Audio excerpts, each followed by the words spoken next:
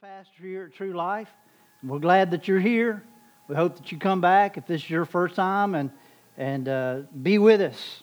I want to bring a message to you today that we're calling Jesus from eternity past to eternity future. And this is based on what you saw with the kids this morning and Vacation Bible School this past week. The theme of Vacation Bible School was Time Lab, discovering Jesus from eternity past to eternity future. And so, really, we could just as well title this message, The Eternal Jesus. The Eternal Jesus. We're talking about the theological doctrine, the eternality of Jesus Christ. Jesus is the same yesterday, today, and forever. Hebrews 13:8. And so that's what we're talking about this morning. And when we say that, what we're saying is that Jesus is God. So He has no beginning. He always has been. He always is. And He always will be. Amen? He is eternal. Now, when we think about this, we think about it in a time way, a lineal way of thinking. We can think about it in terms of a straight line. That's usually how we think about chronology and time. And so Jesus is, in terms of His eternality, is a straight line with arrows on either end. I mean, there's no beginning, there's no ending. He has always been, and He is always exactly who He is. Amen? He said, I am. And so that's what we're looking at today. Now, our kids,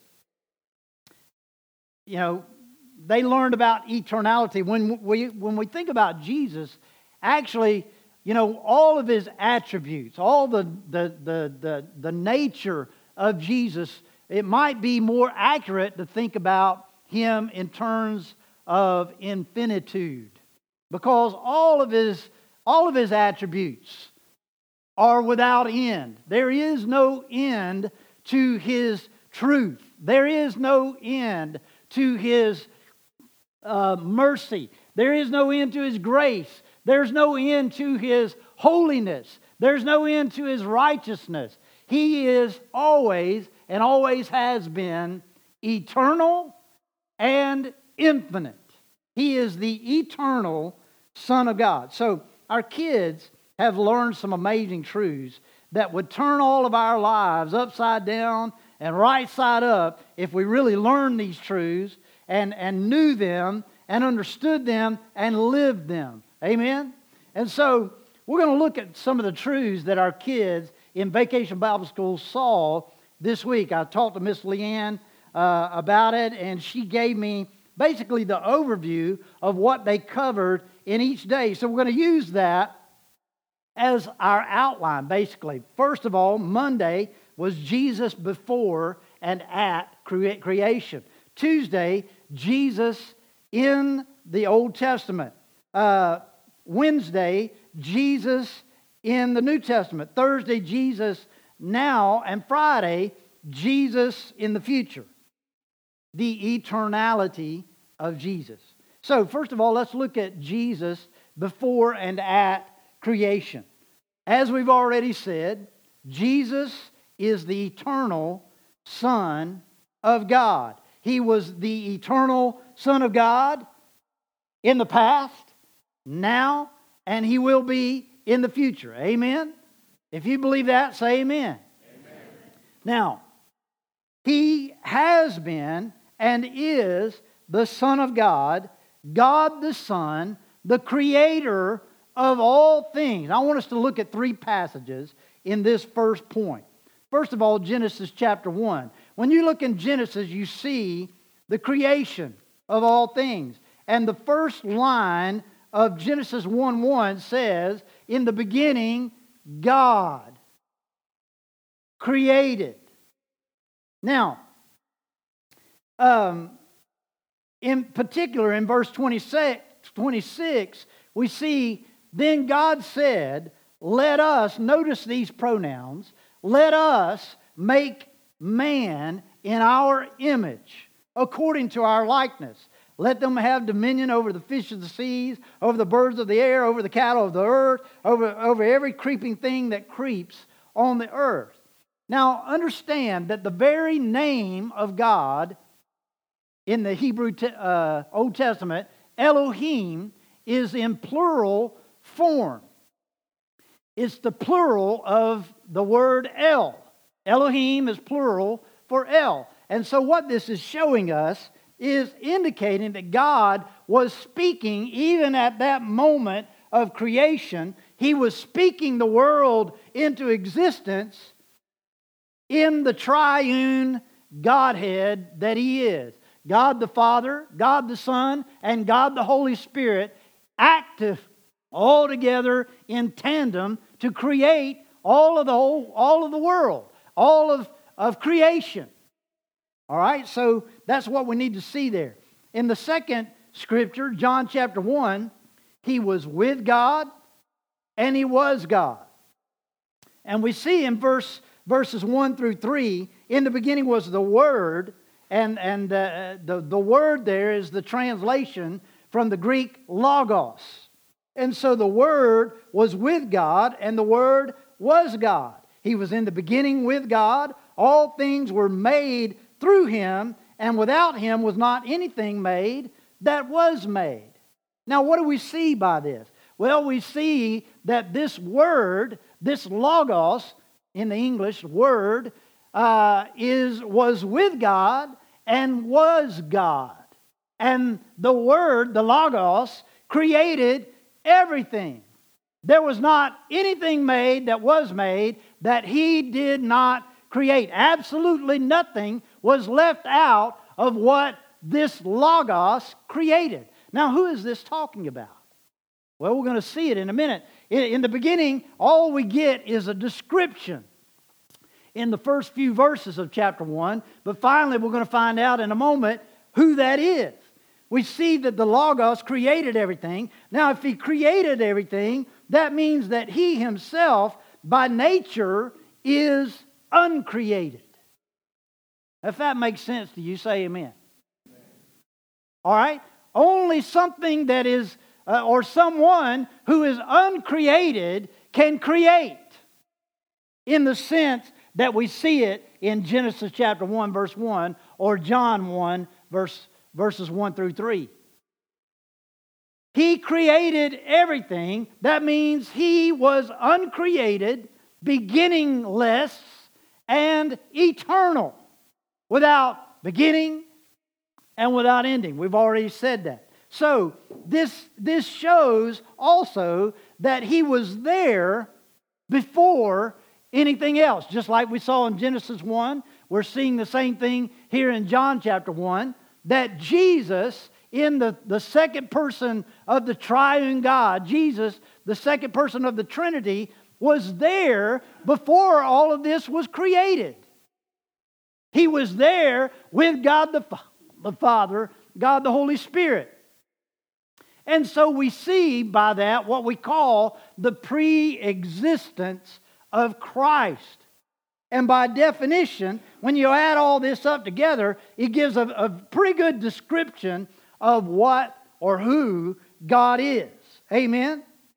In verse 14, we also see that He became flesh. That is the incarnation. When He took upon Himself human flesh. When He, as it were, put His tent pegs down. You know, He moved in among us. And dwelt among us. That's what the picture is behind that. And so He has taken on Himself the human, the nature of humankind. We also see in verse 14, we have seen Him as of the only Son of the Father, full of grace. Seen His glory. We've seen His glory. We see that He was glorious. And this speaks also of the fact that He was in relationship being the eternal Son of God. That is, that He came from the Father, eternally coming forth from the Father, as it were. Now, that'll blow your mind, won't it? Try to think about that for a while. But that's what we see here. He was eternally coming forth from the Father, begotten of the Father, only begotten of the Father. That means He's the one and only of His kind that was in unity, or one in essence, with Father God. It's talking about the Holy Trinity. And we don't have really time to delve in all that we could say, and all the scriptures that deal with the Holy Trinity, but that's what it's referring to. He was one in essence with the Father. He was God, the second person of the Trinity. As of yet, in this passage, we don't know who it's talking about. I mean, not in name.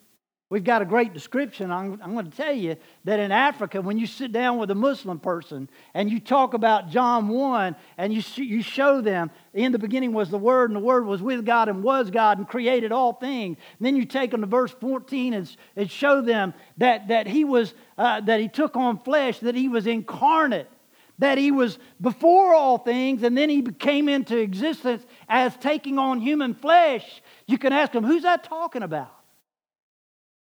And oftentimes they'll say, well, that's Jesus.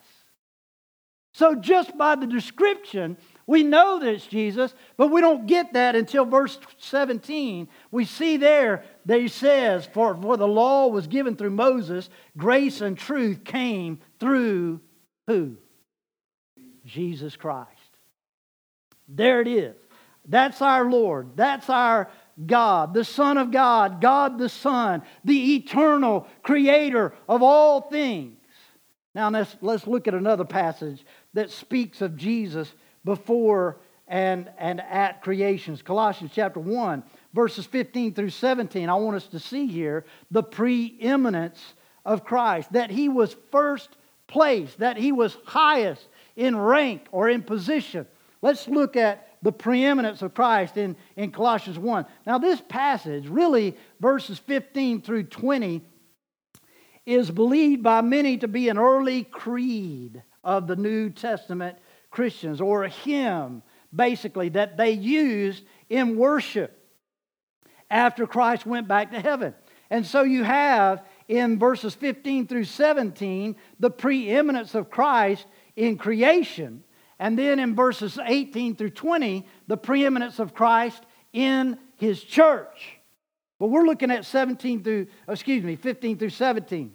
Dr. Craig Blomberg, one of the leading New Testament scholars of our day, talks about this. And he says that it was probably being used as a hymn in worship within 2 years of His resurrection.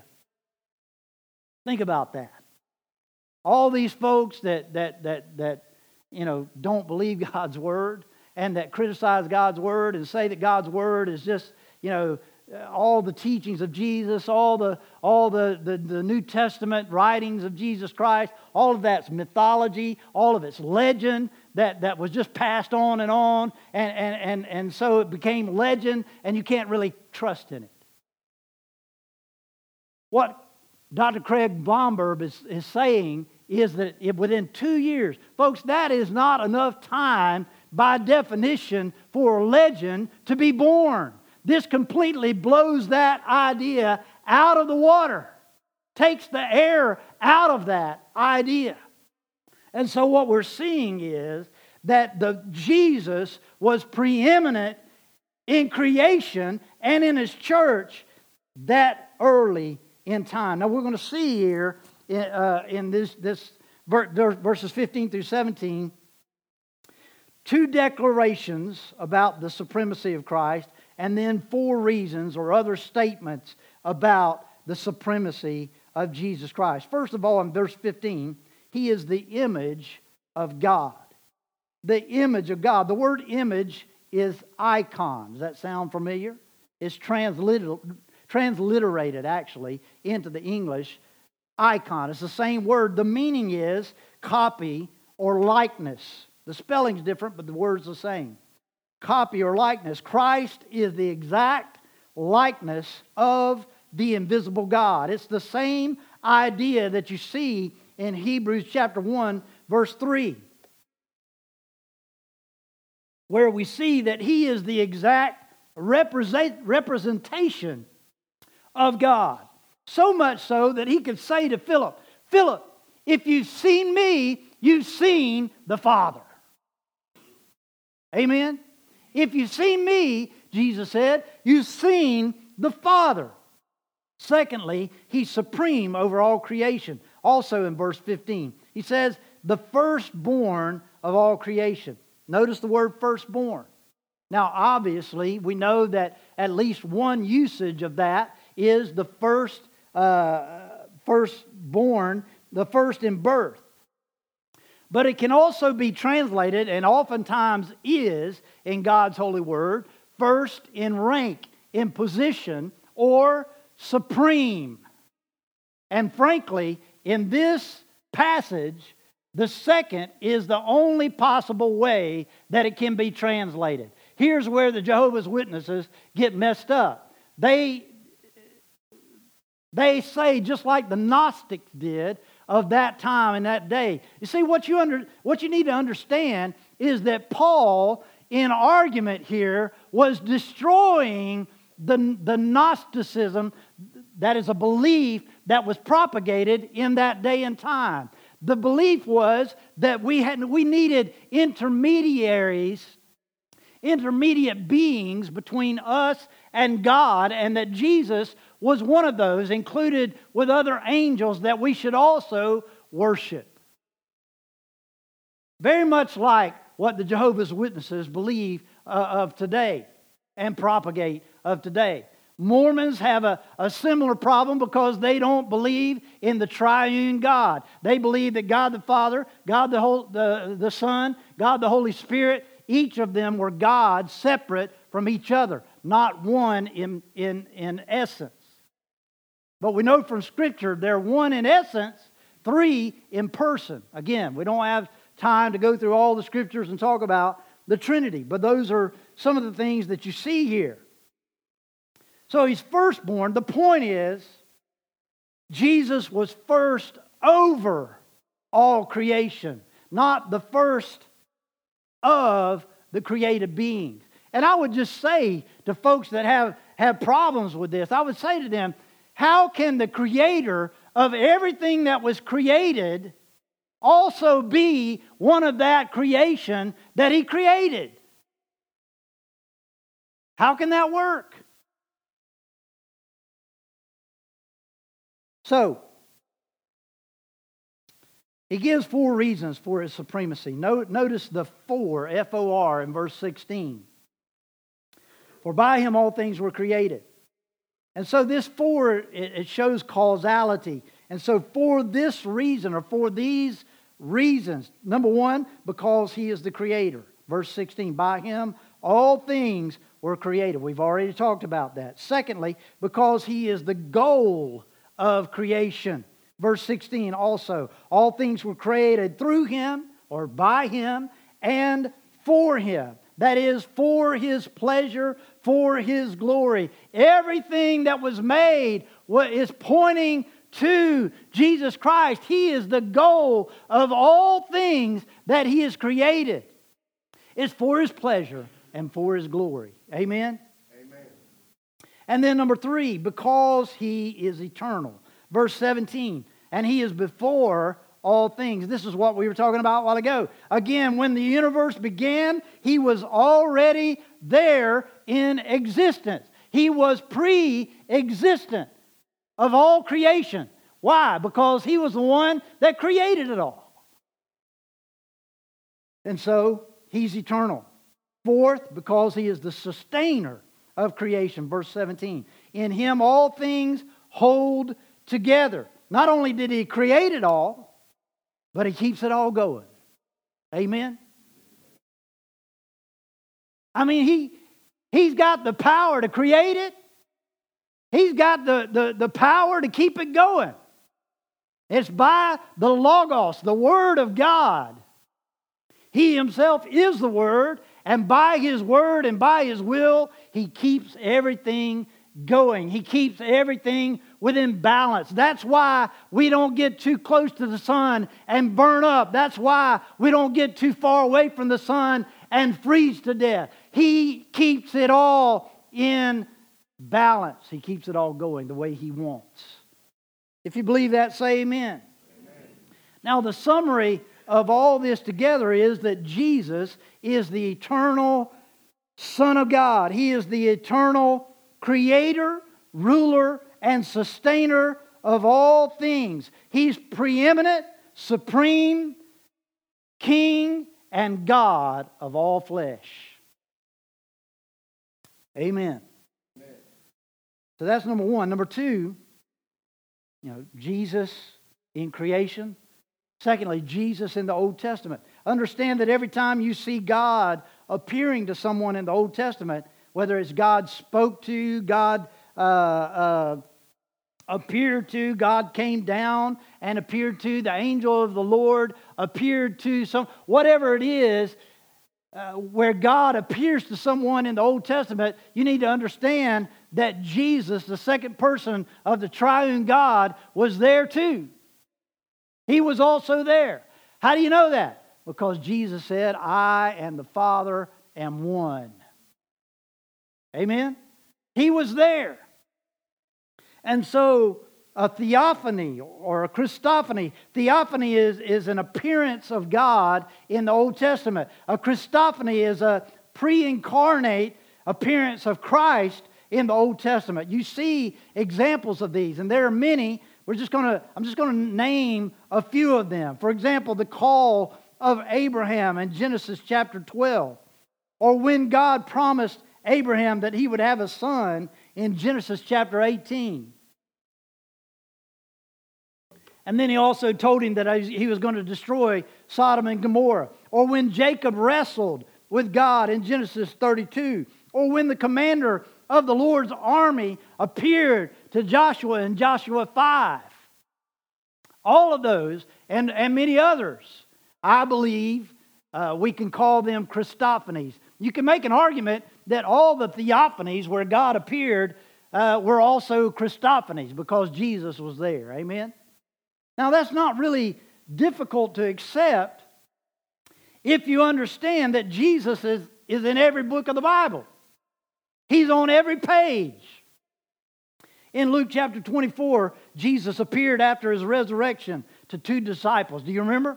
They were on their way back from Jerusalem to Emmaus. And Jesus went with them and walked with them. And He began to explain to them, it says, from Moses and all the prophets, all the things concerning Himself. Now, we would think, Him rising from the dead would be enough, wouldn't it?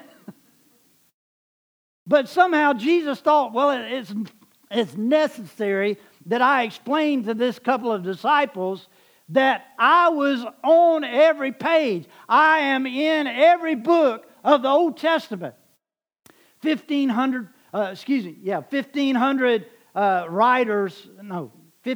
years, over 1,500 years, 30 writers, about 30 writers that God used to pen the Old Testament, and Jesus is there.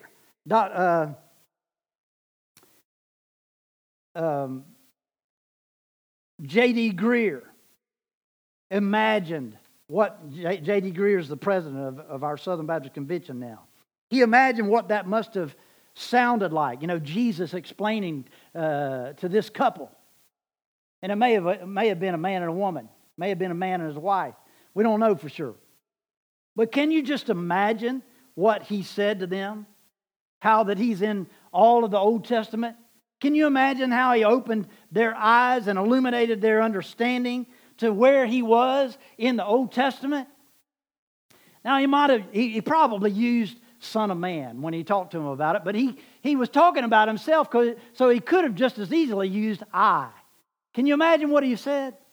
Wouldn't that have been neat? He could have said, in Genesis, I was the Word of God, creating the heavens and the earth. In Exodus, the Passover lamb. whose blood was sprinkled on the doorposts of your heart so that you could escape the bonds of slavery. In Leviticus, the temple, the holy place where you met with God. In Numbers, I was your ever-present guide, your pillar of cloud by day, your pillar of fire by night. In Deuteronomy, I was the prophet coming who is greater than Moses. In Joshua, the conquering warrior leading you into the promised land. In Judges, I was the broken Savior rising up to rescue you. In Ruth, I was your kinsman redeemer. In 1st and 2nd Samuel, I was the pure-hearted shepherd king who rushed out to conquer the giant. In 1st and 2nd Kings, the righteous ruler. 1st and 2nd Chronicles, the restorer of the kingdom. In Ezra, the faithful scribe. In Nehemiah, the rebuilder of the walls. In Esther, I was your advocate, risking my life to restore you to royalty. In Job, I was your living redeemer. In the Psalms, I was the one who hears your cries. In Proverbs, I am wisdom personified. In Ecclesiastes, I am the meaning that lets you escape the madness. In the Song of Solomon, I am your lover and your bridegroom. In Isaiah, I was the wonderful counselor, the mighty God, everlasting Father, Prince of Peace, wounded for your transgressions and bruised for your iniquities. In Jeremiah, the Spirit that writes God's laws on your hearts. In Lamentations, I was the weeping prophet. In Ezekiel, the river of life bringing healing to the nations. In Daniel, the fourth man in the fire. In Hosea, I was the ever faithful husband pursuing my unfaithful bride. In Joel, I was the restorer of all that the locusts have eaten. In Amos, I was your burden bearer. In Obadiah, the judge of all the earth. In Jonah, the prophet cast out into the storm so that you could be brought in. In Micah, the everlasting ruler born to us in Bethlehem. In Nahum, the avenger of God's elect. In Habakkuk, your reason to rejoice even when our fields are empty. In Zephaniah, I am the great reformer. In Haggai, the cleansing fountain. In Zechariah, the pierced son, whom every eye on earth will one day behold. And in Malachi, I am the Son of righteousness, rising with healing in my wings. Can somebody say amen? But the Bible doesn't end there, does it? He wasn't just promised, He came. Amen? In Matthew, He's the King of Kings. In Mark, He's the Son of God. In Luke, He's the Savior born to us in the city of David, Christ the Lord. In John, He's the Word become flesh, dwelling among us. In Acts, He is the Christ, the risen Lord, proclaiming salvation to the nations. In Romans, the justifier. 1st and 2nd Corinthians, the Spirit at work in the churches. In Galatians, He's the righteousness imputed to us by faith. In Ephesians, our righteous armor.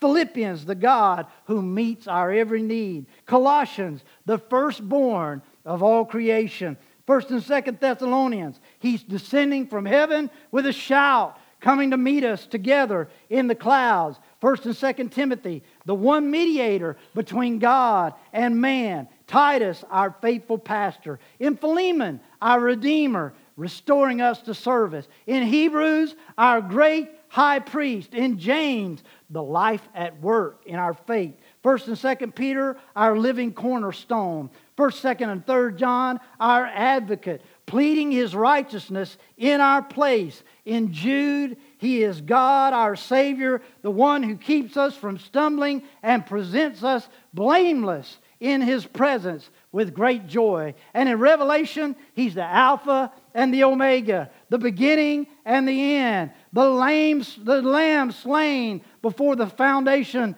of the world, the King of kings and Lord of lords. It's always, only ever been about Jesus. He is the center of it all. Praise His holy name.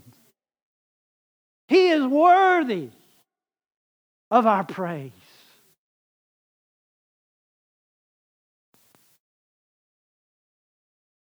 Jesus in the Old Testament, but then also Jesus in the New Testament.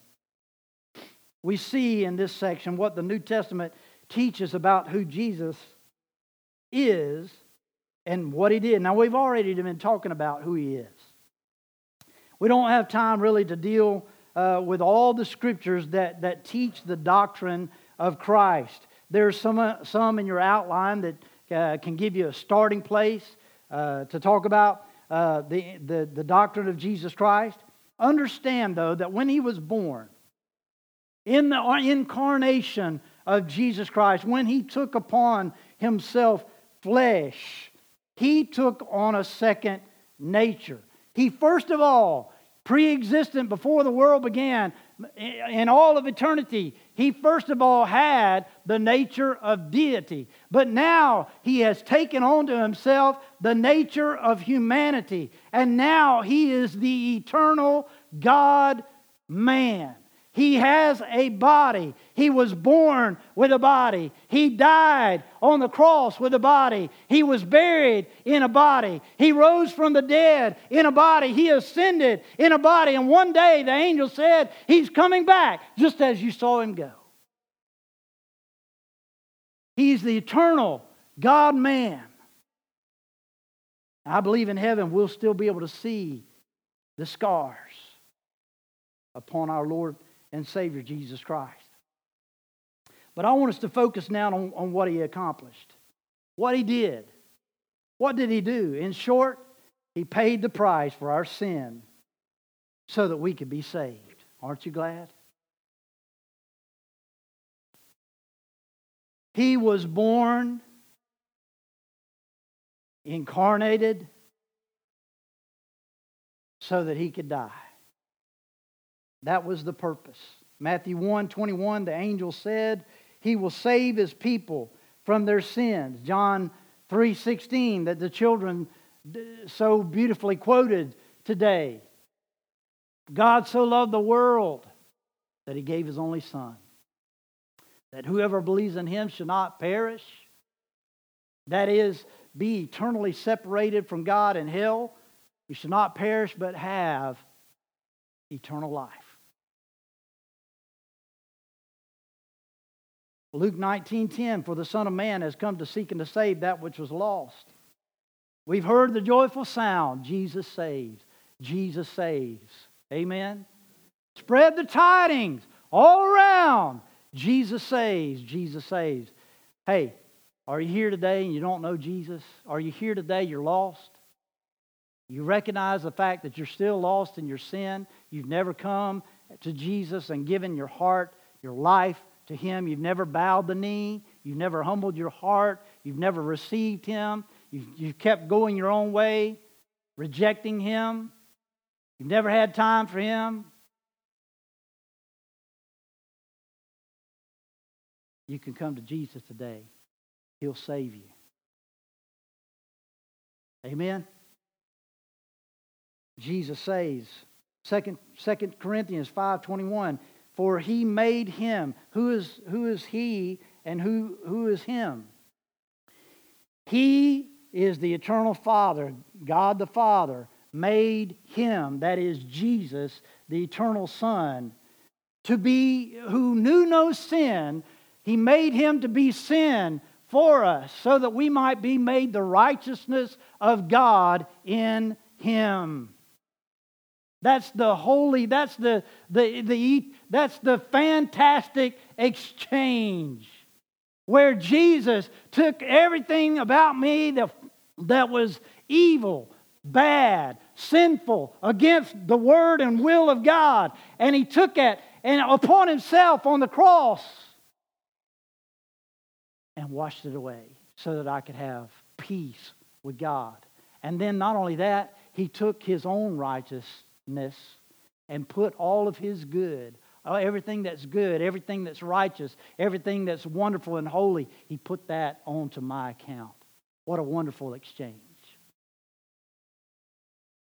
That is the substitutionary atonement of the Lord Jesus Christ. He paid the price of our sin as the sacrifice on the cross, so that we would not have to pay for our own sin. And now we, by faith in Him, who He is and what He did on the cross, are able to have His life, His righteousness, His relationship that lasts forever.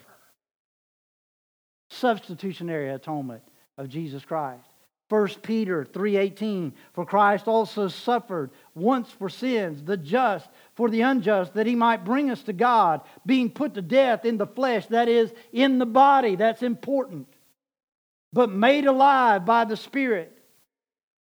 Friend, I don't know if you know that old song, He paid a debt He did not owe. I owed a debt I could not pay. I needed someone to wash my sins away.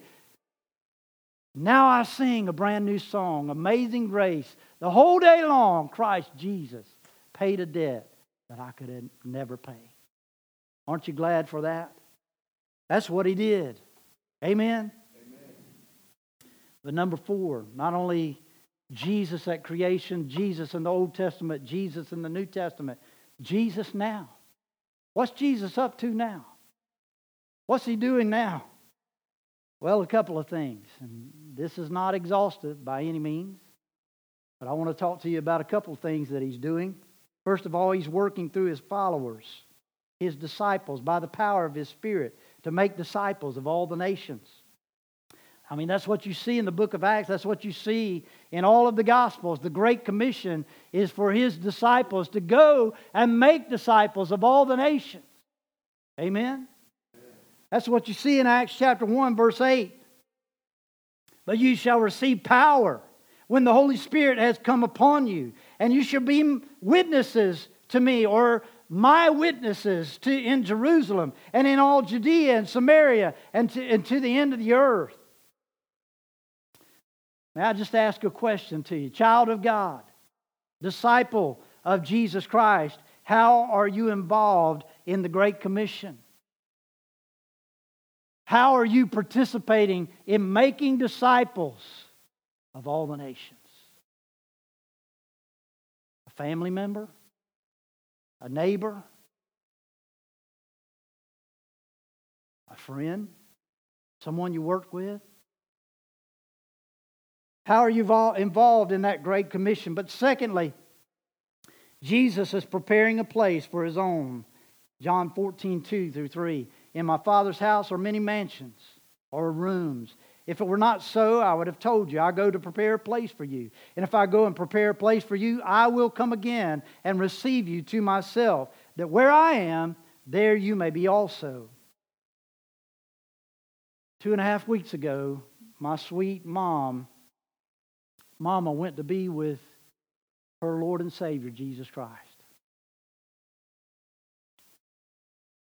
2 Saturdays ago, I believe it was, June 8th, my dad and my mom would have been married 63 years. That afternoon, there were 2 memorial services. The afternoon service in Fernandina Beach, Florida, where she was raised and where all of us children were raised in Fernandina. I preached one of those memorial services, and I referred to this passage. My dad is a state licensed contractor, a master carpenter. And several years ago, he built her a simple but a beautiful home out in the woods on the farm where my sister and her husband live, and where Clay's family owned the land. Beautiful home. She loved it. But can you imagine King Jesus, Carpenter Jesus, having been gone 2,000 years, preparing a place? Can you imagine what kind of place that must be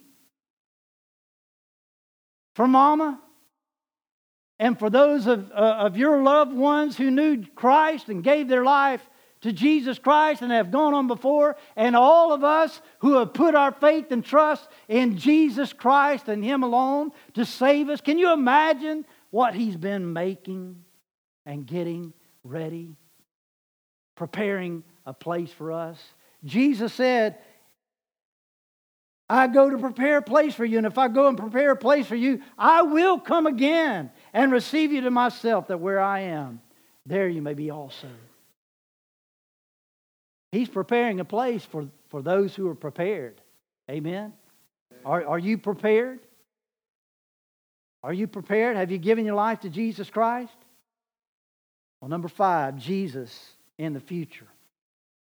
Revelation 21 through 22 gives us a picture of the new heaven and the new earth, the new Jerusalem, the river of life, and the coming of our Lord Jesus Christ. Revelation 21:23, the city had no need of the sun or of the moon to shine in it, for the glory of God illuminated it. The Lamb is its light. Listen, folks, the glory, the radiant glory of Jesus Christ will shine in glory, shine in heaven, shine in the New Jerusalem. There'll be no need for the sun, the moon, or the stars there. Amen? He will be the light that lights up the whole place. In Philippians 2:9 through 11, we see that God also has highly exalted Him and given Him the name which is above every name, that at the name of Jesus every tongue should confess, and of things in heaven and things on the earth and things under the earth, and every knee shall bow and confess that Jesus Christ is Lord, to the glory of God the Father. He's worthy. He's worthy. One day He'll take His place. Amen. Forever as the King of glory. It's already His. But one day, what I'm saying is, every single being will bow the knee and declare that Jesus is Lord. Whether you're saved, whether you're lost, whether you don't know Him, we'll all bow and proclaim Jesus is Lord. Wouldn't it be better if we did that here and now? Wouldn't it be better for you to humble yourself now, for you to realize that you need Jesus now? That He is Lord? That He is who He said He was, and He proved it when He rose from the dead? Wouldn't it be better now to recognize that He is the King of kings and Lord of lords, and say, Lord, I surrender. I humble myself before you. I receive you. I surrender to your Lordship. I give you my life. I'll live for you the rest of my life. Be my Lord and Savior, my Master. Then finally, in Revelation 22:17, we see the invitation of God by the power of the Spirit and continuing work through His church. When He says, and the Spirit and the bride say, come. And let him who hears say, come. And let him who thirsts come. Whoever desires, let him take of the water of life freely. In closing, I want to ask you a question today. Do you hear Him calling? Do you hear Him calling you? Have you heard His call? Do you want to come to Jesus? Can you hear Him calling? Come. Do you desire to taste of that water of life freely, that flows freely? You can come. By the authority of God's holy word, He's inviting you to come today. You say, Pastor Philip, how would I do that? I need that. I know I need Jesus Christ. How would I do that? Well, it's very simple. Not easy. You never see the term easy in terms of giving your life to Christ. But it's simple. Simple enough for even these young kids who came this week to recognize they needed Jesus and they gave their lives to Him. Simple enough for any adult. Simple enough for anyone in the room to call out to Him and give their life to Him. We cloud it and we complicate it sometimes, but it really is simple. First of all, recognize that you're a sinner. Romans 3:23, all have sinned and come short of the glory of God. Secondly, and you need to recognize that not just in your head, but in your heart, that you've sinned against holy God. Secondly, you need to recognize that you need a Savior and that Jesus is the only one who can save you. Romans 6:23, for the wages of sin is death. What does that mean? It means the wages, that which we have earned because of the way we've sinned against holy God, going our own way, doing things our own way, rejecting Him and trusting in something else other than Him. That sin separates us from Almighty Holy God. And so we have to recognize that we need Jesus to save us from our sin. The wages of sin is death. Death simply is literally talking about eternal separation from God. Our sin separates us from Him. And then thirdly, we need to understand that we need to recognize that He loves us, that He loves you and offers you a free gift to have forgiveness and eternal life. Again, Romans 6:23, it didn't stop there, for the wages of sin is death. I'm so thankful it kept going, aren't you? It says, but the gift of God, the free gift of God is eternal life through Jesus Christ our Lord. It's a gift. You can't pay for it. You can't earn it or deserve it. Hey, we've already earned our wage. We've already earned what we deserve. What we deserve is death and hell, eternal separation because of our sin. He's already shown us that. But the free gift is eternal life through Jesus Christ our Lord.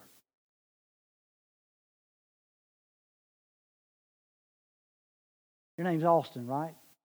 Austin, if I were going to give you something, if I reached in my wallet and pulled out something to give you, how would you receive it?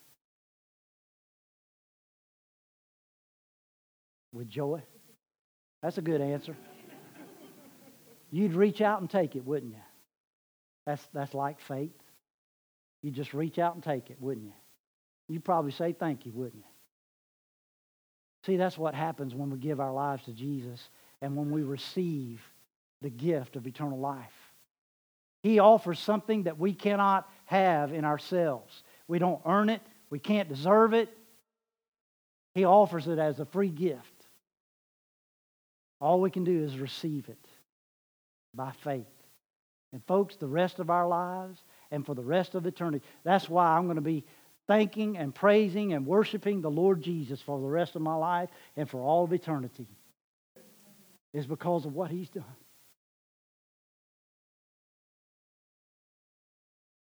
I know I don't deserve it, but I sure am thankful for it. The free gift of God. Fourth, you just need to repent and receive Him as Lord and Savior. That word repent is a change of mind that leads to a change of direction. It's like saying, Isaiah 53 says, all we like sheep have gone astray. We've all turned our own way. We've gone astray. And the Lord has laid on Him the iniquity of us all. And so it's like I recognize, Lord, if I keep going the way I'm going, if I keep going my way, if I keep trusting in this thing, if I keep trusting in these things, you're following something. Whatever you've been following, whatever you've been trusting in, whatever way you've been going, that's your way. And you realize, you say, God, if I keep going that way, it's going to lead me to destruction and separation, death. I don't want to go that way anymore. It's a change of mind that leads to a change of direction and says, Lord, I want to go your way. I want to give my life to you. I put my faith and trust in you and you alone to save me, to change me, to give me the gift of eternal life, to give me a relationship that lasts both here and now and forever. Have you done that? Have you answered the call of Christ on your heart and life? Would you bow your heads with me? I want to ask for Shane to come. We didn't have an altar call in the early service. I think we'll go ahead and have a song. If you need to come and give your life to Jesus Christ, I'll be here. Jimmy's here. He can step forward this way if you'd like to come and speak to one of us, or if you know someone in the room that you have confidence in and you trust and they can help you, by all means, please don't leave if you're not sure, if you have questions or concerns. But listen, you say, Pastor Philip, how can I do that? Well, you just call on the name of the Lord and you shall be saved. You can do that in your own words. You don't need anybody else really to help you do that if you understand what the Scriptures has said to you. If you understand that Jesus is calling you today, by faith you can call out to Him. Give your life to Him. Receive Him as your Lord, your Master, your King. Turn from your sin. Turn from whatever you've been trusting, whatever you've been following. Turn to Him. Put your faith and trust in Him, Christ alone. He'll save you. He'll change you. He'll run the money changers out. He'll change your life around. He can give you a relationship that lasts forever. I can lead you in a prayer. It'd just be words to me because I've already given my life to Jesus Christ. But if this can help you, maybe you just like to pray after someone, that's fine. Maybe you have already asked in your heart, and that's fine. But just pray to the Lord. Say something like this: Dear Jesus, I know that I'm a sinner. I know that I cannot save myself. I've been going my own way. I need to come to you. I believe that you died on the cross. I believe that you're the Son of God. And you're the only one who can save me. Please come into my heart, into my life. Forgive me of all my sin, past, present, and future. Save me. Change my life around. Help me from here on out. Fill me with your Holy Spirit and help me. Give me the strength that I need for the rest of my days to follow you. And just thank Him. Say, thank you, Jesus. Thank you for saving me. We're going to stand. Let's have everybody to stand. We'll be here at the front. If you need someone to talk to, please come talk.